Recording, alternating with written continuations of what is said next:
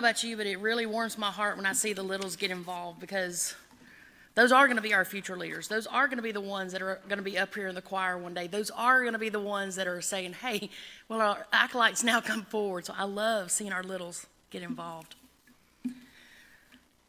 This morning, as we're talking about prayer, for the month of July, we're going to be talking about prayer, because that is so strong on my heart.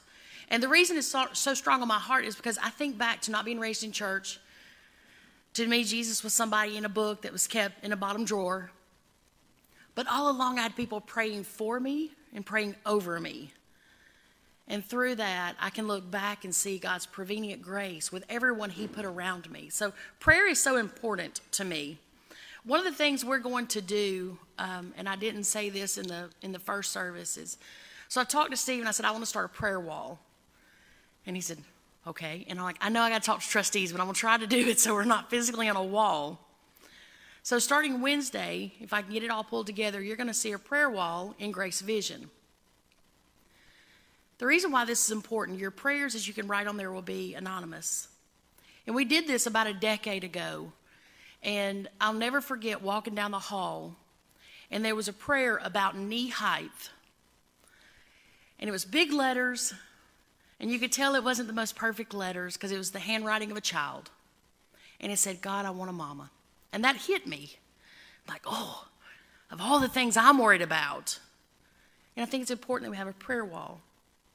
I don't know how long we'll leave it up, but the point is for you to go through and lay your hand on every prayer and pray. Because if we don't pray for each other, the enemy's got an open door to come straight into our church and our lives. So before we dive further into today's message and really get into the meat and potatoes of it, if you will, let's go to the Lord in prayer. Dear gracious Heavenly Father, we lift our hearts to you. Our hearts are filled with gratitude for all that you've poured out upon us. And we know that there are so many that would be praying for the life that we take for granted. God, you are the one true creator. You are Almighty God.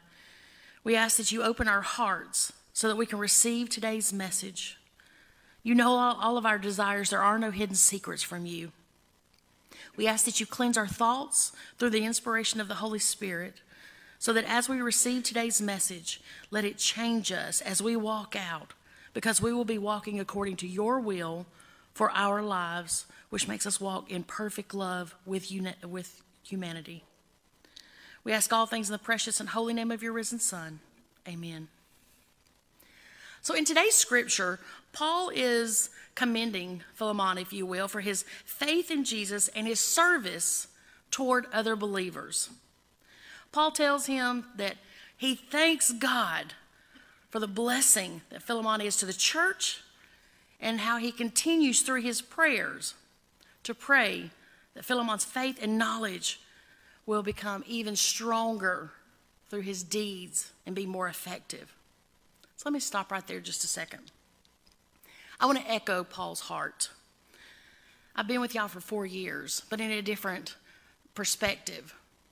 And I have watched the prayers of this church over the last 4 years, whether it's for specific people, specific events, whatever it was.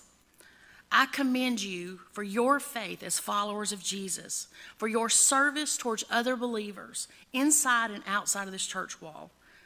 I thank God for the blessing you have been to the members of part of my forever family, the ones that come on Tuesday night that they don't feel like they are worthy of setting foot in a Sunday service. I thank God for your faith and your obedience to the Holy Spirit, and may your prayers and your works be more effective as you work to build God's kingdom. Your prayers have been seen, have been felt, have been heard, have been active in navigating many storms, including the recent one that the whole church went through. You did it with a true heart of believers. Many of y'all said, God, your will. That's literally all I can pray. I don't know what else to pray. Because, God, I really don't know what we're supposed to be doing. I commend you for that. I pray that your prayers are like a lighthouse to others as they're searching through their own storm. They're looking for safety, a safe place. I'm thankful that not only are you prayer warriors, but you're also anchors. Because when you follow Jesus through every single little thing, praying his will, whether you realize it or not, you become anchors for other people. Other people that can't hear Jesus or can't see him yet. You are that physical person that's an anchor. I'm thankful for you. Looking at today's scripture, Paul begins by commending him, and he tells him that he is a brother in Christ, and he appreciates his faith and his love and his knowledge. You see, Paul is so full of gratitude that he tells God how thankful he is for the prayers of his friend. Paul views Philemon as God sent. Even as far away as Rome, Paul heard the reports of this love and this faith which was shown towards others through the love of Christ, shown towards all the saints. You see, Philemon's faithfulness was noteworthy. I've had many prayer warriors tell me that they were praying for me and that they would listen to the Holy Spirit for whatever. And now that works for me.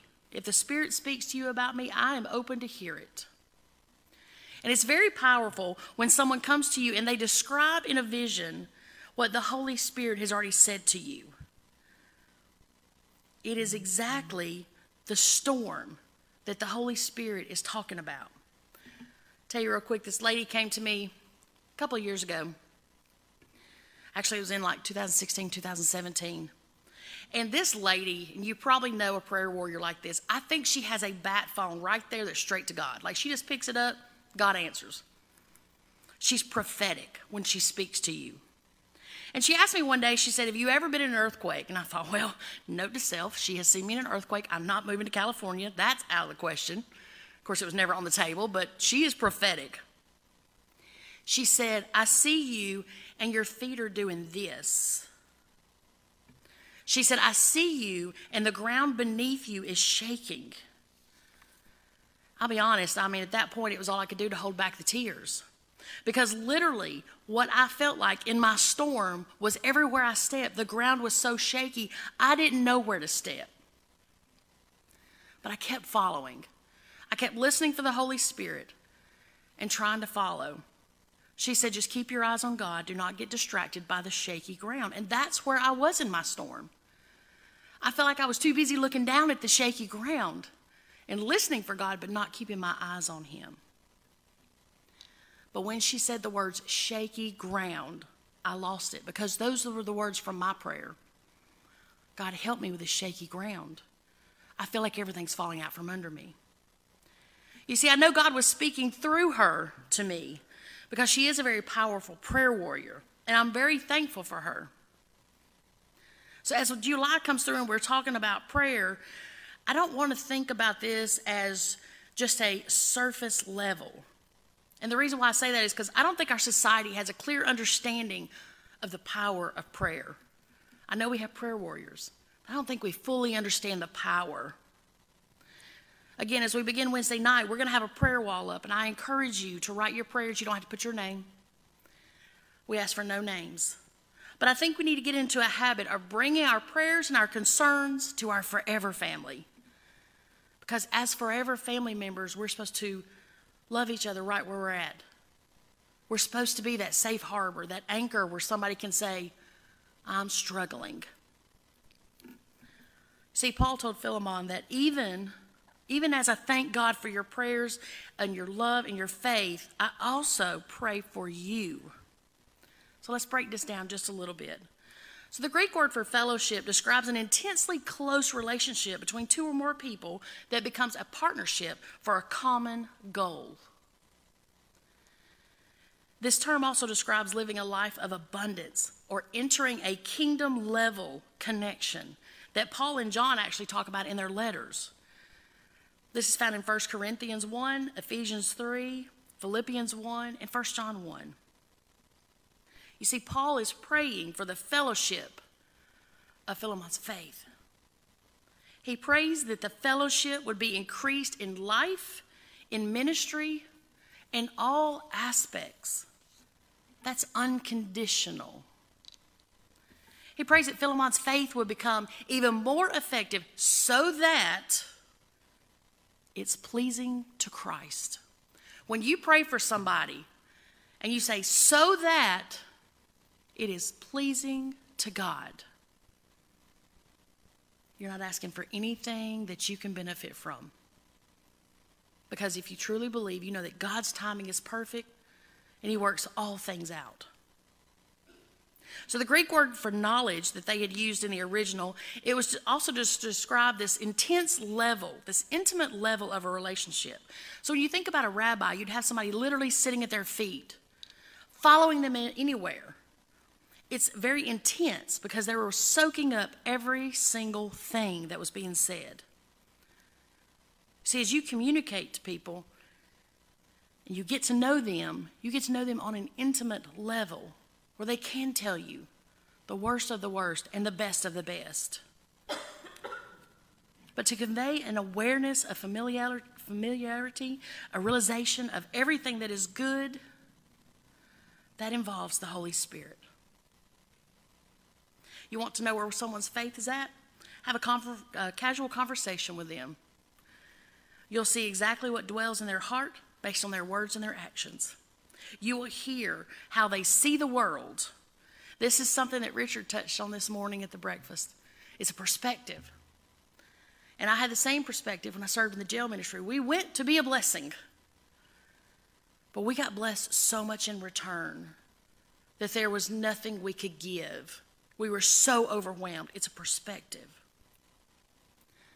Ask yourself if the person you're talking to sees the world through the Holy Spirit's eyes or through worldly motives. This will also tell you about their prayer life. You'll see how effective their prayer life is. Are they in unity to Christ or in unity to the world? I'll be honest, I have to keep that in check. I told y'all I was driving yesterday and I'm like, God, I got a TV in the back. I don't need rain. I followed him and I was blessed. While no man can fulfill the definition of agape except Christ, Paul saw so many of these attributes in Philemon. He reflected the love that was poured out for him. What are we living for? Every minute of every day should be filled with prayer, pleading to God to help us walk through this life, reflecting more of his love, like the love that was poured out on the cross, the unconditional, unselfish love. How would it change us and how would it change the world around us? Because we fall short every single day. Every day. I can walk out of here and I'll tell everybody I am verbally clumsy. I can have a Freudian slip all by myself and fall down. But I have to get up and say, God, I'm sorry. I shouldn't have said that. I shouldn't have done that. I cannot see me writing a letter to rebuke the church. Let me say that, because I would be the one the Holy Spirit would be writing the letter to going, you got that all wrong. But I want to have the love of all the saints. I want to know that I am in full obedience to the Holy Spirit.